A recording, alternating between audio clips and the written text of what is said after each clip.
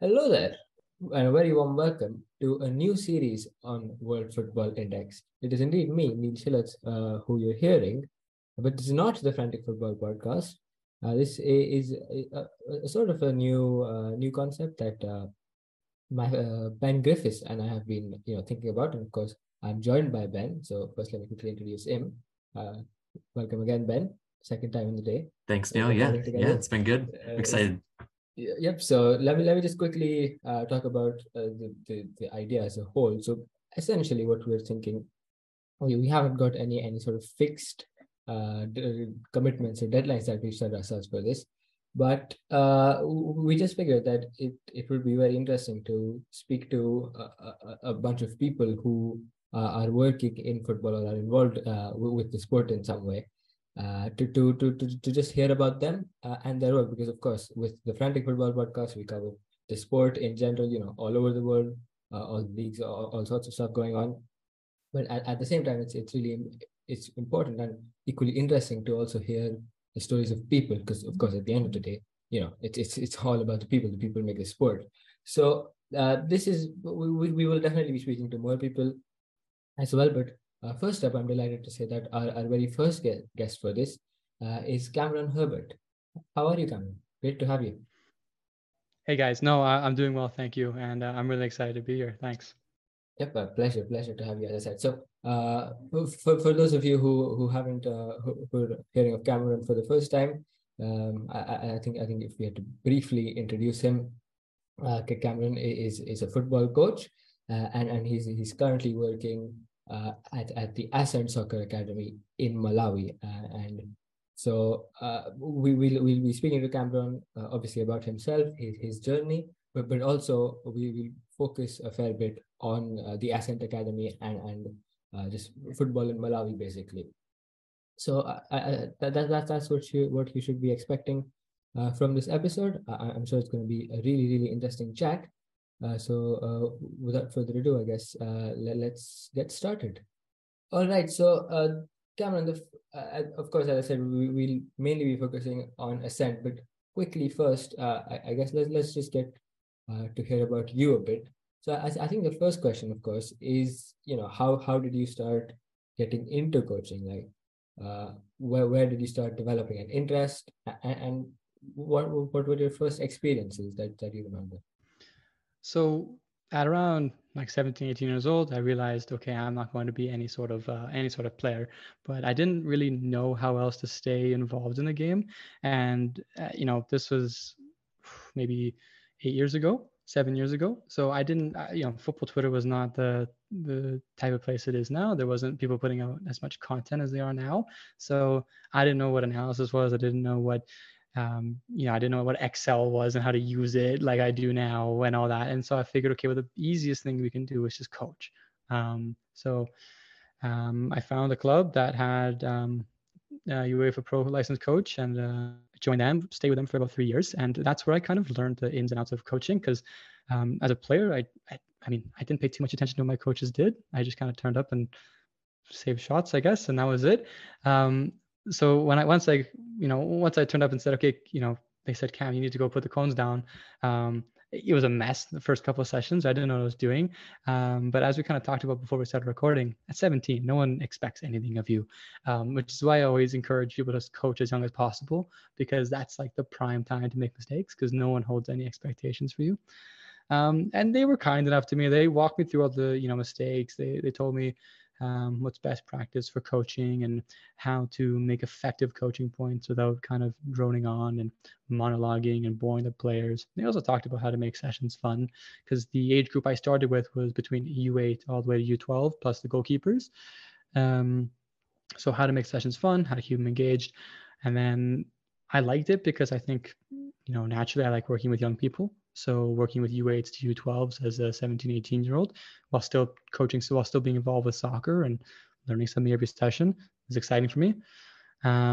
Eventually COVID came, and I was an electrical apprentice, and I realized I'm making the same amount of money coaching as I am as electrical apprentice. And when COVID came, I lost my job as an electrical apprentice. I said, okay, well, let's just give this coaching thing a shot. So 2020 to all the way to 2022, or end of 2021 rather, I joined another club called Ancaster Legacy, and I met I think he's a very good friend and now mentor, Daryl Hellum, and he totally changed the way I view coaching and how in depth we look at it. And it was interesting. He's engaging. He's a great coach. He's a great coach and a great person. The first step was learning how to create fun and engaging training sessions. And then the second club I was at taught me how to effectively plan a year's worth of training, how to manage load, how to, make sure we don't burn our players out, how to make sure not every single session is like the most intense session of the week or the month. So that's kind of where I would say the biggest learning moments happened for coaching. Whereas with my first club, Real Mississauga, it was more of a introduction to best practices. That's interesting. So you said you were an electrical apprentice and kind of, I can make the same amount of money and like I enjoy it. Let's go into coaching. So beyond that, obviously you need like licenses. So what was like for you that path kind of, was it through the clubs or like through the mentors? Or they kind of push you to initially go get those? Or did you kind of go out and go chase those yourself? So when I was at Real Mississauga, he had a UEFA Pro coach, and that didn't mean anything to me because I was 17 and I was like, well, whatever. And then like, I remember we went out for dinner once and like, he mentioned his licensing and he mentioned who was on his course. And I was like, these are professional players on your course? That's kind of weird. And I kind of realized, oh, wait, no, Pep has a UEFA Pro coach, and so does Bielsa, and so does all these, amazing world-class coaches. And at 18 years old, having that like epiphany is stupid. Like it was a bit late for that. Because in Canada, there's not a lot of UEFA licensed coaches. I'm sure many Canadians would attest to. So when I got there, he's like, yeah, Cam, you should go for your Canada C license. And I was like, okay. So instead of paying the $2,000 or whatever it was, I paid like $100 to go do this introduction course that covers, grassroots kids, so below 13. And that was really fun. I learned a lot. And it was more of like, again, just keeping the sessions fun, keeping the points concise and all that. And I liked learning, and I met a lot of cool people on the course. So the first club, yeah, they definitely encouraged me to go pursue further education. And I took it to heart. I think after I did that first course, two things occurred. One is I wanted to do more licensing, and two, I didn't want to do any more with Canada. I needed to see if can I go and do it with can I go get a UEFA license? And what's the step for that? So, for about 3 years, I was like looking for how to get onto the UEFA licensing stream. And the only way I found that was by putting on Twitter, are there any North American coaches who have UEFA B? And how did you do it?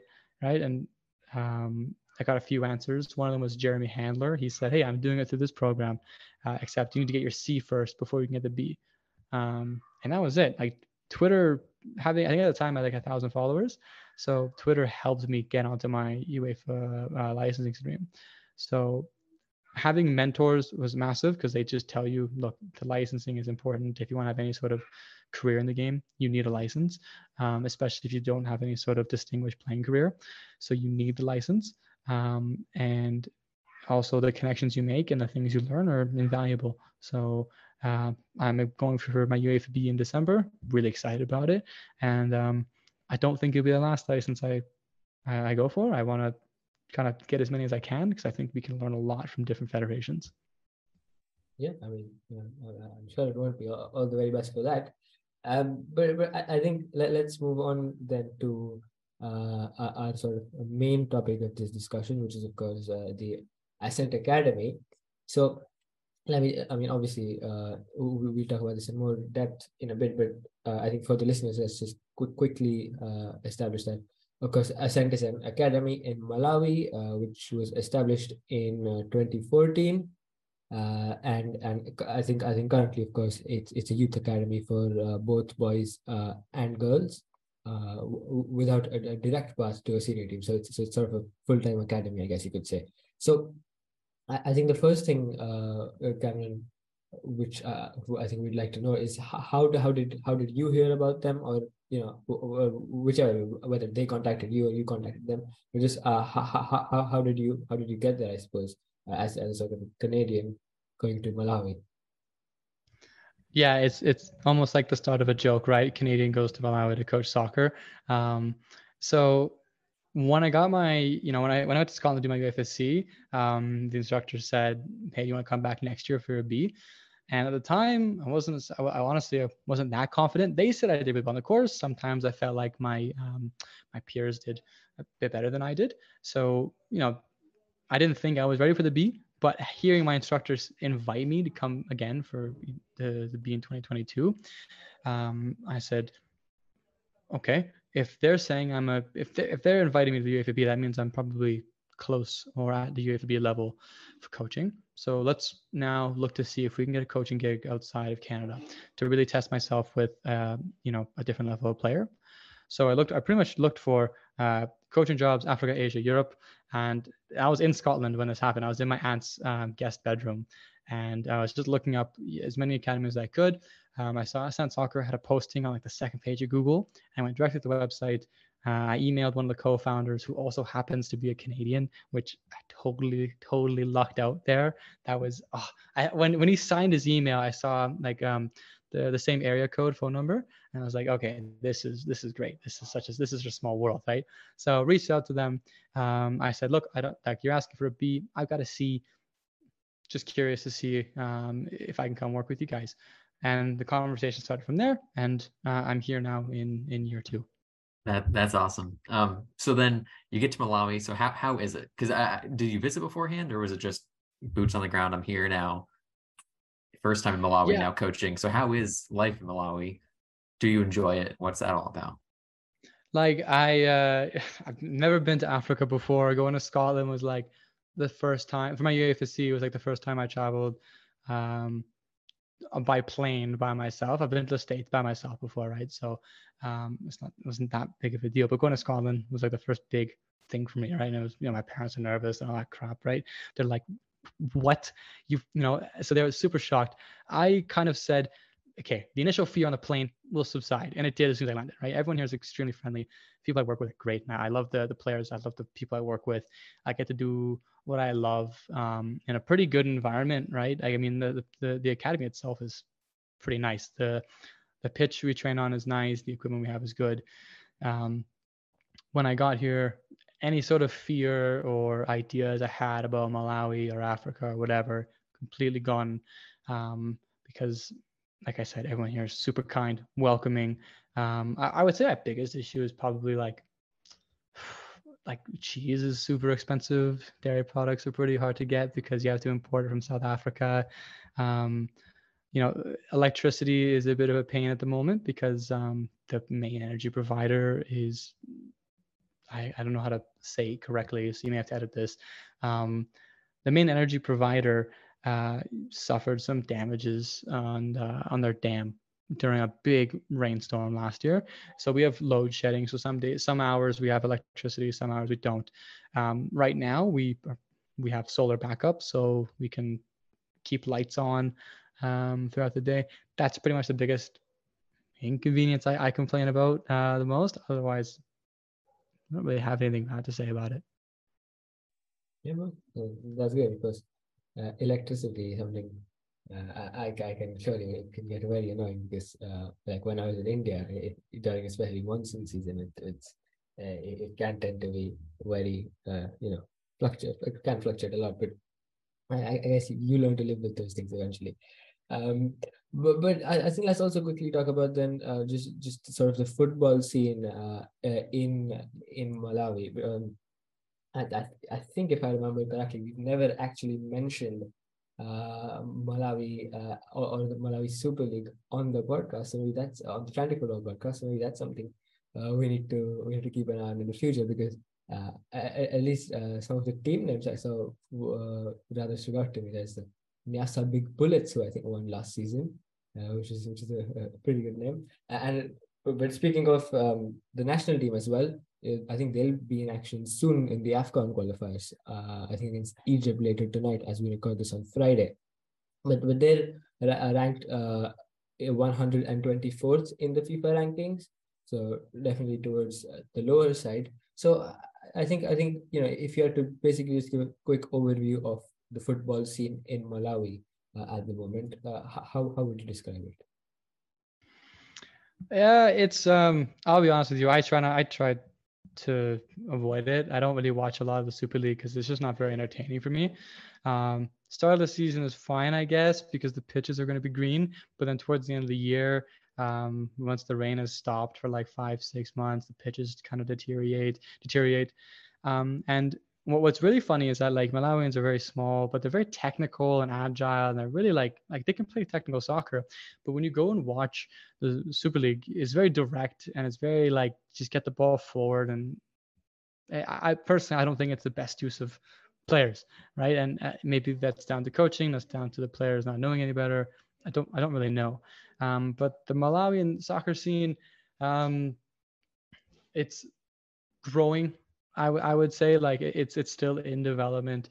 Um, I wouldn't really recommend it. It's hard to watch, not like because it's bad. It's hard to watch because it's not recorded, right? It's very few of the games are shown on TV, and when they are, it's an occasion. We'll watch it with the players and all that, but generally, it's kind of an afterthought. Even with our players prefer to follow, the Premier League and the other big European leagues. So there's not even the South African league is shown on television much more than Super League in here in Malawi. So our players don't really follow it that much. The national team, everyone here is very patriotic. Everyone loves the national team. We're only like 15 minutes away from the national team home ground, Bingu Stadium. So like I could, on a good day, I can see it from our pitch. So we've gone to a number of Malawi national team games. I went to a lot of or all of the Malawi under 17 national team games when we held the COSAFA under 17 championships, where we saw Zambia, South Africa, Namibia, Botswana. We saw these teams play in the tournament against Malawi and against other teams. So I guess to sum it all up, it's growing, but it's also not that big of a deal, especially for our players and especially for me. I just can't really get into it. So let's get a little bit more of like the process for bringing players into the academy. So what's the scouting process that Ascent has to identify players maybe to bring into the academy? So we mostly scout in the three big cities in Malawi: Mzuzu in the north, Lilongwe, central region, and then down south in Blantyre, which is where the FA is actually located. And we call local coaches and we host a U10 and U12 tournament. We also host a separate girls tournament, but sometimes girls pop into the boys tournaments as well, which is always interesting because culturally that's kind of not what you're supposed to do, right? Here, girls get a lot of backlash for playing football, which we can go into depth a different day, do a whole episode on that. But so sometimes a girl pops into the boys tournaments, or we find a girl in the girls tournaments, and it's all 7-a-side. So we have 2 games going on at the exact same time on one 11-a-side football pitch, and then we kind of just watch the games, and we're looking for the technically best players, and the ones who are the best technically are they stand out. Those are the easy ones to find. But then we're also looking for decision making. We're looking for what they do off the ball, what they do, on the ball after they beat somebody. Do they want to, go backwards and beat them again because they know we're watching and they want to be a little showboaty? How effective are they? We also, keep track of goals and who's getting, who's scoring all the goals in the tournament. It's usually a pretty good player. So after that, we do that for about maybe 2 days, 3 days. And then we pick the players who we think were really good. And then we invite them to the selection day, which is, a mock training session where we do a bit of ball mastery. Can they do a couple of tricks with the ball? Can they follow instructions? We do an unopposed passing pattern, all in English. And for record, none of these kids speak any English.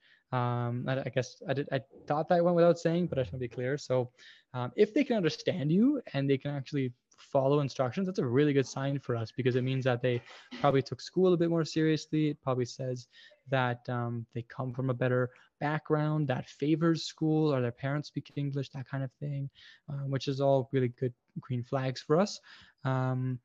So if they listen in the mock training, that's good. After that, on a pose work, we go into like some, possession game type of rondo.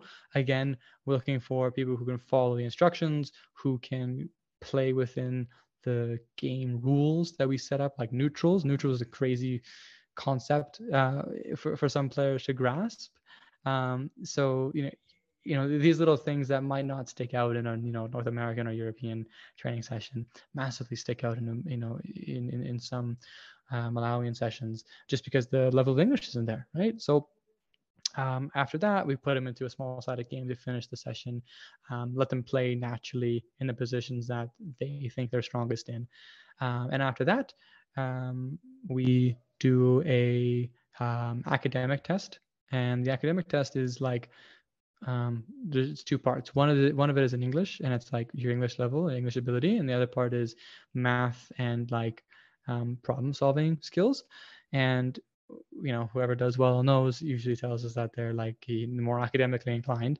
And in the decision-making process, when it comes down to who do we invite for national trial, so there's the main city scouting, then there's a selection day from that city, and then if they do really well there, they get invited to national trial, which is held at the campus here in Lilongwe. So if someone's not that good at football, but they're really academically inclined, we might invite them for national trial, because obviously they were good enough to get selected for for selection day, right? They obviously showed some ability to play. So couple that with their academic ability, it's usually a pretty good sign that we can take this player and work with them in our home school. And then after we do this, city-wide scouting, we invite everyone we found from the north, the central region, and the southern region to our campus in Lilongwe for national trial, which is 2 weeks long. And they live at the house. They eat, 4 or 5 times a day, which is a big problem for them. Like a lot of them are not used to that amount of food. A lot of them just have they've never eaten that much food before, right? Simply put. So like the next day after the first day or 2 days, they're like, oh, I'm really full. It's like, I know, your stomach hurts, but that's because you have this is the first time you're getting a lot of food. And then you're training at 6:30 in the morning. And then, they play some internal games on the weekend. But while they're there at the house, they're also participating in our homeschool, which is where we can kind of okay, everyone who's been invited to the national trial is obviously there because of playing merit, and maybe the testing on the selection day has helped. But everyone's here on playing merit. So the homeschool gives us a really good chance to see, okay, who can we maybe, who's an academic scholarship kid, who's someone we might want to send to the US. How much can these players take in? How much do they like to learn? How much do they focus in school? Some kids are really outgoing and energetic, and even though they don't really know any English, they try really hard to communicate with you, even though they can't speak the language. So they're using gestures, their hand, everything. That kind of stuff might take a player who's a little bit above average at football, average academics in Malawi. That might push a player up in our standings. So we might say, let's take a chance on him and maybe we should sign him. So the scouting process is as simple as 7-a-side tournament for U10, U12, academic testing, and then we do a national trial that brings everyone from all the regions together, and they're here for 2 weeks, and we take a look at their character, their academic ability in our homeschool, and then the football every single morning in the training sessions. Are they following instructions? Are they disruptive? Are they pissing off their teammates? That kind of. What would if you have X amount of players come in at like a 7-a-side tournament, what % do you think you actually then bring in and you sign to then be at Ascent and live at the house with you guys? Oh, that's hard. That's really hard. I never really thought about it, to be honest. If we look at, last year is when we had a really big scouting trip in Mazuzu.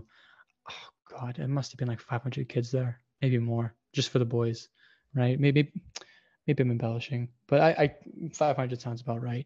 So I think we brought down 9 boys to come for the national trial. Wow, that's crazy. And I think we signed I think we signed 2. Oh, I think. yeah. I can't remember where everybody's That's from, crazy, right? Because yeah. there's like 50 kids here, but we signed 2 boys. We definitely signed 1 girl. I can't remember who else we signed. That's on me though. I probably should have, paid No, attention. no, a bit no more. I should problem. have prepared, but It's I just definitely a off very the top of my head, I small, can't remember. Yeah, I think the main yeah, point it's is small just, percentage. It's very small. yeah. Yeah, and like we don't get everybody, right? Like I don't want to sound like we know, like we see every single talent. Sometimes we miss it, right? What I see as a good player, someone else might not see as a good player. What I see as a bad player, vice versa, right? So there's biases, and there's obviously it's not a perfect system, right? You're there for like a week or 4 or 5 days, right? So it's not a great look at the players you're getting, right? But it's enough to find really talented players who are going to the US on academic scholarships, who are getting trials in Europe. So yeah, it's not a perfect system, but it's absolutely working. Yep, fair enough. And you alluded to that going to US on the academic system and stuff. So could you just explain? I think the 2 pathways, I suppose that a player could have once they are signed by the academy, and what that looks like for them. Sure. So when players come in, we like we don't we it's hard to say how good a 12-year-old is going to be at 17, 18, right? We can't make that decision. No one can. Anyone who says they can is lying to you. But a great indicator, a good green flag for us is if they come in, they have they have a strong academic background, speak English very well, attentive, and they love, they enjoy school, they enjoy learning.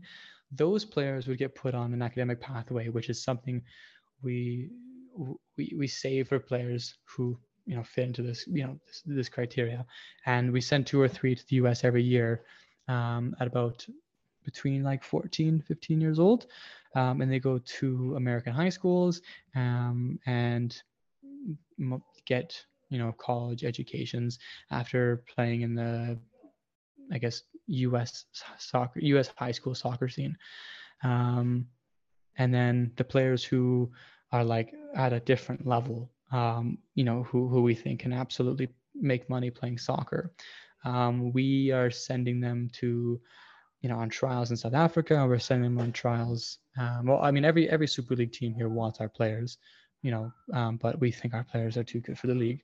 So we're obviously exploring the best options we can. South Africa being one, Austria being another. We're looking at other great options. I can't really say too much about it, one, because I don't know too much about it. That's not something an academy coach knows too much about. But I know that our best players, we know where their potential's at. We can see, the clear disparity between our academic pathway players and like the ones who we think could maybe play professionally in Europe. And that's it. That's it really. They go on trial, and then when they're 18, we have a pathway for them. That's awesome. What for you is like some of the biggest differences or similarities even between coaching in Canada, maybe even taking some licenses classes in Scotland, I think you said, and then also in Malawi? So, I mean, I think people who know me will know I'm very critical of Canadian soccer. But to be honest here, like the Malawians are so much more technical, right? And they're like anything you ask them to do technically, they can do most of the time, right? And they're so agile and quick and like really hard to defend.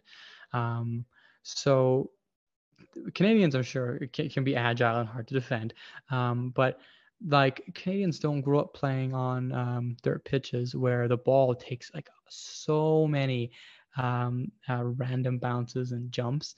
So like the Malawian first touch is usually pretty well developed. There is a caveat there, of course. Like most of the Malawians will like stop the ball completely, like studs on the ball, or like the first touch that just kills all the momentum in the ball. Because when you're playing on a dirt pitch, you just want to kill the momentum right away so you can carry on dribbling. Whereas like on a grass pitch, you might use your first touch to take you into space or push the ball forward. Whereas on a dirt pitch, you absolutely couldn't do that because it might be a random bump that sends the ball a different direction. So like that that development's pretty stark.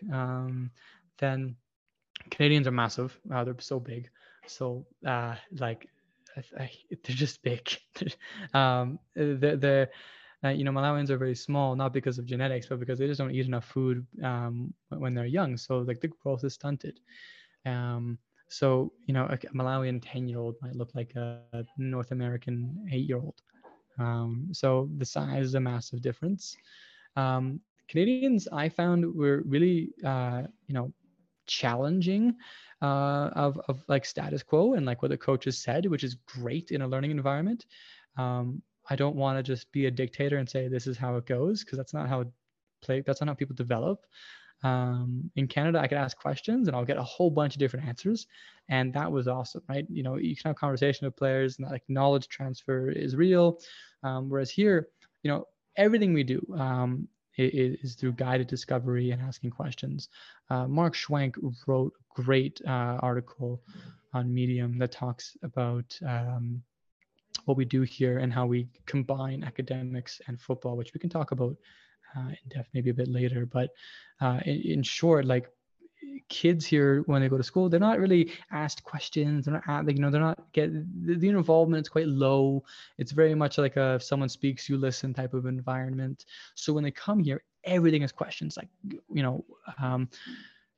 why did you choose this decision instead of this one, right? Like, and we do that because, one, it's a much more engaging environment to learn in, but two, we want kids, especially football players, to challenge decisions. We want them to give an opinion. We want them to say why they did something rather than just stare blankly at you or kind of like say sorry because they think it was wrong, right? So the Canadians are very easy to say, yeah, no, I did this because of X, Y, Z. Whereas Malawians was like, some of our players would just say, I don't know why I did that. Fear of saying the wrong answer. I guess that's my guess. So those are the biggest difference that's out of my head. I think working here is much more fun and much more rewarding and engaging than working in Canada, because I live with all of our male players. So that level of, I guess, bonding and interaction just it's not possible in Canada for me, right? I was never going to live with 3 different age groups, almost like 40 people. It was just not going to happen, right? So here, the bond is a lot deeper, and it sounds kind of corny, but like you see these kids from 6 a.m. to like 8 o'clock at night, right? You eat with them. You have to sometimes give them consequences because they steal your chicken. You have to like you just have to. You're almost playing like a father figure, and that's a really rewarding part of this job, and I think it actually leads to players buying into the system a lot more than it being very cold and dictator-like. So in Canada, I just wouldn't have that opportunity. Here, it's great. Like, we talked about it before recording. I think that a great way of developing players is to start off with a very deep personal relationship, get to know them, find out what makes them tick, because every player and every person learns differently. And coming here kind of like said, yeah, it kind of confirmed for me that like that's a very good way to work with young people and footballers especially. Yep, no, that's very interesting. Yeah, I think you alluded to one of the things there, which was like the sort of nutrition of many of these kids as they're growing up. So I think let's just quickly also touch on some of maybe the issues you face in Malawian football. Because of course, one of the big ones, I suppose, which is certainly something I've experienced when I was in India, which is the phenomenon of age cheating. So maybe just talk about that if you can, as far as you can. Sure. So the biggest issue again is probably the size, right? Like the country is so poor and the kids don't eat enough, right? So they're going to be stunted. That's the first barrier that we have to kind of work around. Another issue is the level of youth teams here is low. right? In Canada, there was so many youth teams, and I'm sure soccer parents will definitely, agree. Sometimes there's too many youth teams to choose from, and you don't know what's best for your kid because everyone's trying to sell you something different. Whereas here, it doesn't really. There's just not a lot of good youth teams because there's no money for the coaches. A lot of them are just like the local rich guy who could pay for some boots and some kit, and he coaches them, right? So the owner, sometimes the coach, or like the owner will like find a coach and work with them. So the level's low. They're small. And then the age cheating, it's not even like, I wouldn't even say it's deliberate. It's more of a lot of people just don't know, the ages, because the infrastructure doesn't exist in Malawi and in a lot of parts of the developing world, where there's no way to track, or there's very limited ways to track, who's born when. So, we work around that, and it's difficult and at times frustrating when you see like, a 15-year-old who's quite obviously 15, to you, you're play someone who's like you on your U12 team, right? Like that's something that I loathe that's happened before, but it's like, it's part of that. That's the problem we have to work with here. And it's not, I don't think it's deliberate. I think it's very much this is kind of like the cards a lot of people were dealt, and that's it really. That's all I can really say on the age cheating. Another issue I think is like transport. So like a lot of like coaches just drive in here to our pitch, but not everyone has a car, and not everyone can pay for petrol. Petrol is like $1.70 a liter, $1.70 US, and when most of the people live on like $1 a day, I'm not entirely sure what the salary is, but it's probably something like that. People just can't afford to get to the pitch. So we have to either help them, we have to accommodate them, we have to, sometimes they turn up late. A big thing is like time isn't real here. Sometimes we'll say kickoff is at 8 o'clock and they'll turn up at 10 or 11. And that's just something we have to work with, right? And, sometimes they say I was at church, transport was a pain, all these other things that we work within. So small, they're too small. The youth teams are not that good. So, we don't really have great opponents to play against all the time. So internal games are really exciting. The ages are always, kind of hard to work with because some coaches just don't know any better. And then transport, I would say, is probably some of the biggest hurdles we're working around. Yeah, that's all fascinating. How do you think that the time you spent now in Malawi at Ascent, how has that helped develop you as a coach? We've talked a lot about what you're doing, but what are you taking out from that then obviously going forward in your career that you're then going to bring to all your other gigs? So before I came here, I was like, even now, sometimes I catch myself looking for like new exercises and new, types of drills and all that stuff. And I post all my session plans on Twitter, and people are always like, "Oh, I gotta try this game. I gotta try this game. I gotta try this." And it's like, maybe a couple of years ago, I catch myself sometimes now going like, "Oh, I need more games. I need different ideas," which sure, I think everyone needs a refresh and can benefit from getting new ideas and new perspectives. But coming to Ascent has taught me that like layering the learning process is, I think, much more important than any sort of possession game, right? I'm lucky to work with some really good coaches. Mark, I mentioned earlier, Rory Murphy, he came out last year, and like, Rory didn't do any fancy drills. Mark doesn't do any fancy drills. Everything's very like effective, clear, and it's concise. So I would say layering how players learn, and I guess that starts in like the classroom, right? So we try and bring together the academic and the football side. So I guess off the top of my head, the easiest example I can think of is if our U12 group is learning about fractions, I might say get into thirds, right? I might just, if I want 3 teams for a game, I might just say get into thirds or get into quarters, right? So like, that's a perfect example of layering what we've took in the classroom, putting it into the football environment. And then, we do a lot of unopposed work. Now I was like so against it in Canada. I hated it. I just loathed standing there watching people pass balls around, like, unopposed. Like, it's just every decision was already made before they got the ball, and it's like, it's not. I thought it wasn't really coaching. Like, I just thought it was good for activation. I had all these bad things to say about it, right? But here, I find I have to do unopposed work before going into any sort of game with a condition related to a theme we're working on, because you can't just jump into a new idea. Like in Canada, a cycle might last, like we might do a 4-week cycle, and it might be pressing 1 week, building up from the back second week. Then we might go middle third rotations, and then maybe like finishing, right?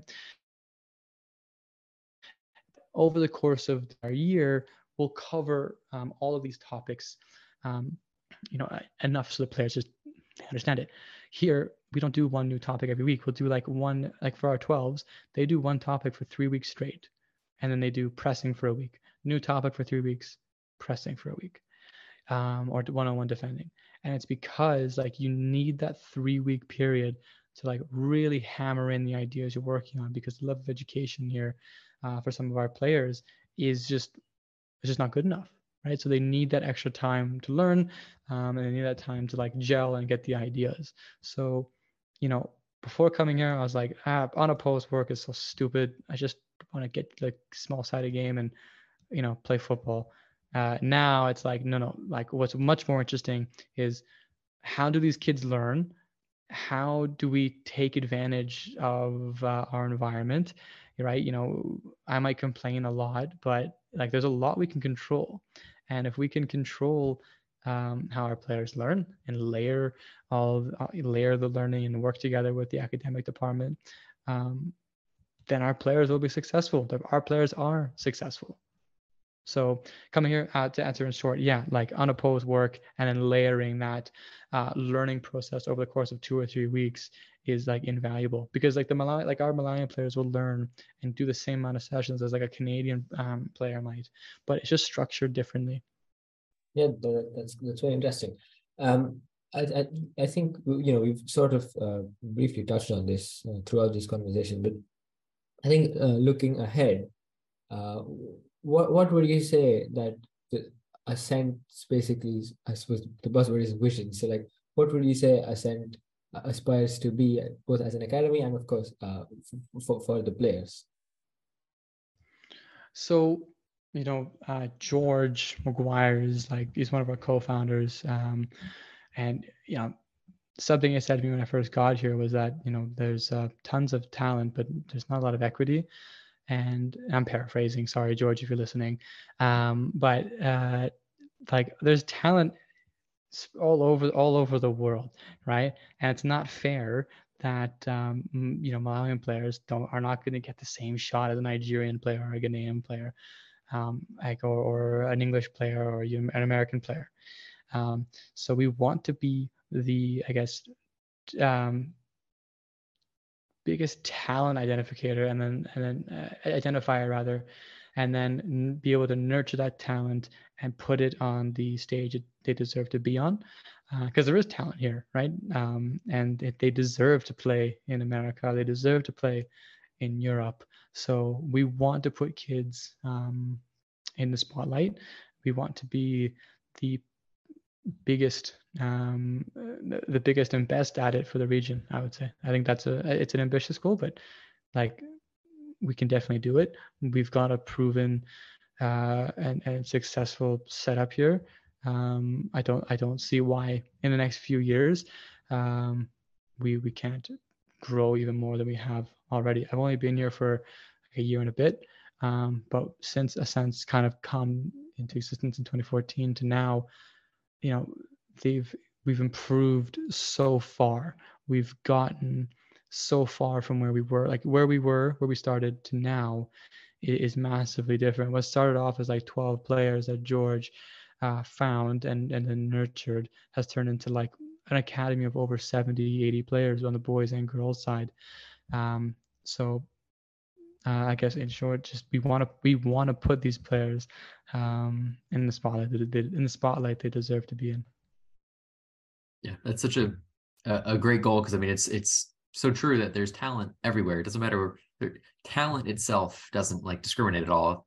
It just like the what people are given at first might then almost hide that and make people think that there's not talent in some corner of the world. But obviously that's not the case. And so here in Ascent wanting to do that is honestly it's amazing to hear, and to see the growth over 7-8 years, however long it's been, is fantastic. But so then on you, what then are your plans for your coaching career? It's obviously you've been around coaching since you were 17 and you know for 8 years now, but you're still young. So where do you see yourself going? Where do you want to go in the future? So right now, I'm really focused on just preparing for my UEFA B in December. The first block is going to start between like June and August, and then if I get the B, I don't want to speak too prematurely here. I could fail, but I want to see our players get into the, like I said, the spotlight they deserve to be in. I think it'd be great if before I leave Ascent we have a few players in Europe. That would be a success in my eyes. But you know, while I enjoy working with young people. I love working with young people. I think I absolutely want to try coaching first team results driven soccer. I think it'd be an excellent challenge, and even if it's just for a short period, I think it would be like I said, an exciting challenge. And you know, I'm working with youth international level players at Malawi. A lot of our players have played for the under 17 and 23 national team on the boys and girls side. So, you know, I've worked with such a great level of player. I'd love to see what I could do in a more results-driven environment with this experience now. So get the B. That's the focus for the next 12 months or so. And then I'd like to see some of our players play in Europe. Like I said, I want to collect more licenses. I think I have a lot to learn from a bunch of different federations. You know, I would love to get onto the CAF courses, but they're very difficult to get on as I'm learning. So especially if you're not, you know, from anywhere in Africa, a Canadian getting onto a CAF course is about as funny as a Canadian getting onto a UEFA licensing course. So it's a nice goal to have, getting onto like any of these CAF courses, but we'll see. But yeah, see our players get into Europe. I'd like to coach in results-driven football soon, maybe the next 10 years. Like I'm 25. I'm in no rush to get into senior football, but definitely see me trying it, even if it's not the long-term thing and I go back to youth coaching. I think it would be a great experience and a great way to challenge myself further. I think finally then, maybe I'm putting you on the spot a bit, but of course you mentioned that you do want to get into senior coaching. So I suppose, and you know, I see you on Twitter, of course, you're very open about coaching and, you know, talking about these things. So maybe just quickly tell us, if and when you do get into senior coaching, what should we expect a Cameron Herbert team to look like? Yeah. So I don't want to set any expectations here. Like you know, I'm optimistic, but I'm also realistic. I'm not gonna try and play some crazy positionless play style of soccer in like the Canadian second division, right?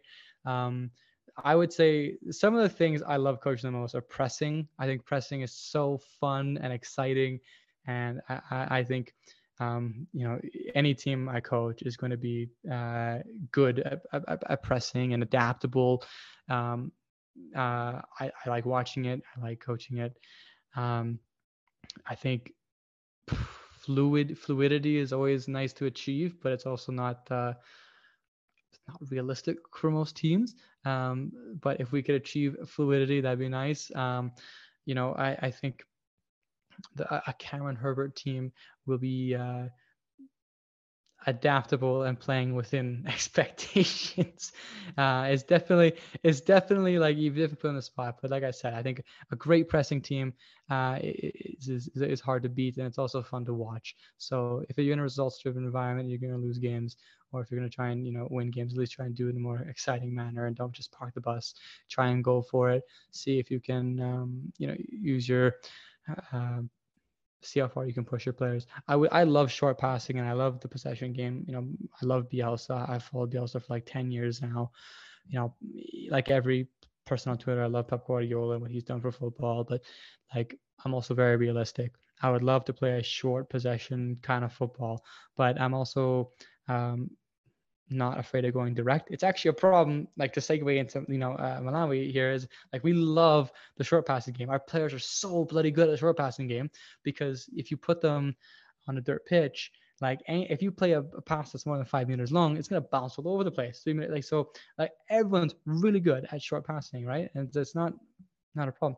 But the ability to see and find the direct option is very difficult for them, because they just don't find the direct option. So I'm having a fun time working with my under 15 group and like helping them find that direct option, because it's always nice to play the pretty 1,000 pass game when like how do I say this? It's nice to play that style and it's nice to watch, but in my opinion, I don't think it's conducive to development, and I don't think it's conducive to results. Like we can absolutely play short possession football, but also in a results-driven environment, you need to score goals, right? And that's what I'm trying to work with my players. Like it's nice to play pretty football, but we can play pretty football and score goals at the same time. We can have that balance. So I've gotten a bit of a rant here, but good pressing, realistic. I'm not going to force players to play some crazy style of football you might see people talk about on Twitter. Like it's easy. I'm going to, temper expectations here. Like it'd be nice to play crazy positionless football, but unless I have like a really good level player, it's going to be very hard to do that. But yeah, pressing is probably what I'll be known for. That's what will win me my Champions League is my pressing schemes, my pressing ideas. Final question then. What do you prefer it to be called? Herbert ball or Herbie ball? Or maybe Herbert press or Herbie press? It's got to be Herbie ball, doesn't it? Right? Herbie ball just doesn't. It just rolls off the tongue a lot nicer. That je ne sais quoi. Yeah, it certainly sounds a lot more interesting. Yeah, Herbie ball. That's got a ring to it. Well, then we have the headline then. So when you're in the Champions League, how Herbie ball won the Champions League. Just a couple of years away now. Yeah, no, very, very soon. Before Pep Guardiola gets another one, I guess. But anyway, so thank you very much, Cameron. Really, really enjoyed this chat. I think final point for our listeners is if you could just quickly tell them where to look for you if they want to read more from you, find you. Where should they look for you? Yeah, so I would first say follow me on Twitter. Maybe you guys can include my Twitter in the bio here. I've also got a newsletter that goes out every Tuesday called The Weekly Rondo. Just talks about general things I deal with in coaching, and then I include things I read that week that are relevant to the topic. I also do a bit of rambling on what's been bothering me in my most recent sessions. Check out my Medium page if you want to see some more, I guess, long reads. But other than that, those three is probably where you can find me. Great. Thank you very much. Thanks, Ben, as well for joining us. And thanks to you listeners for joining us too. We'll hopefully be back soon with another one. So see you then. But until then, take care. Goodbye.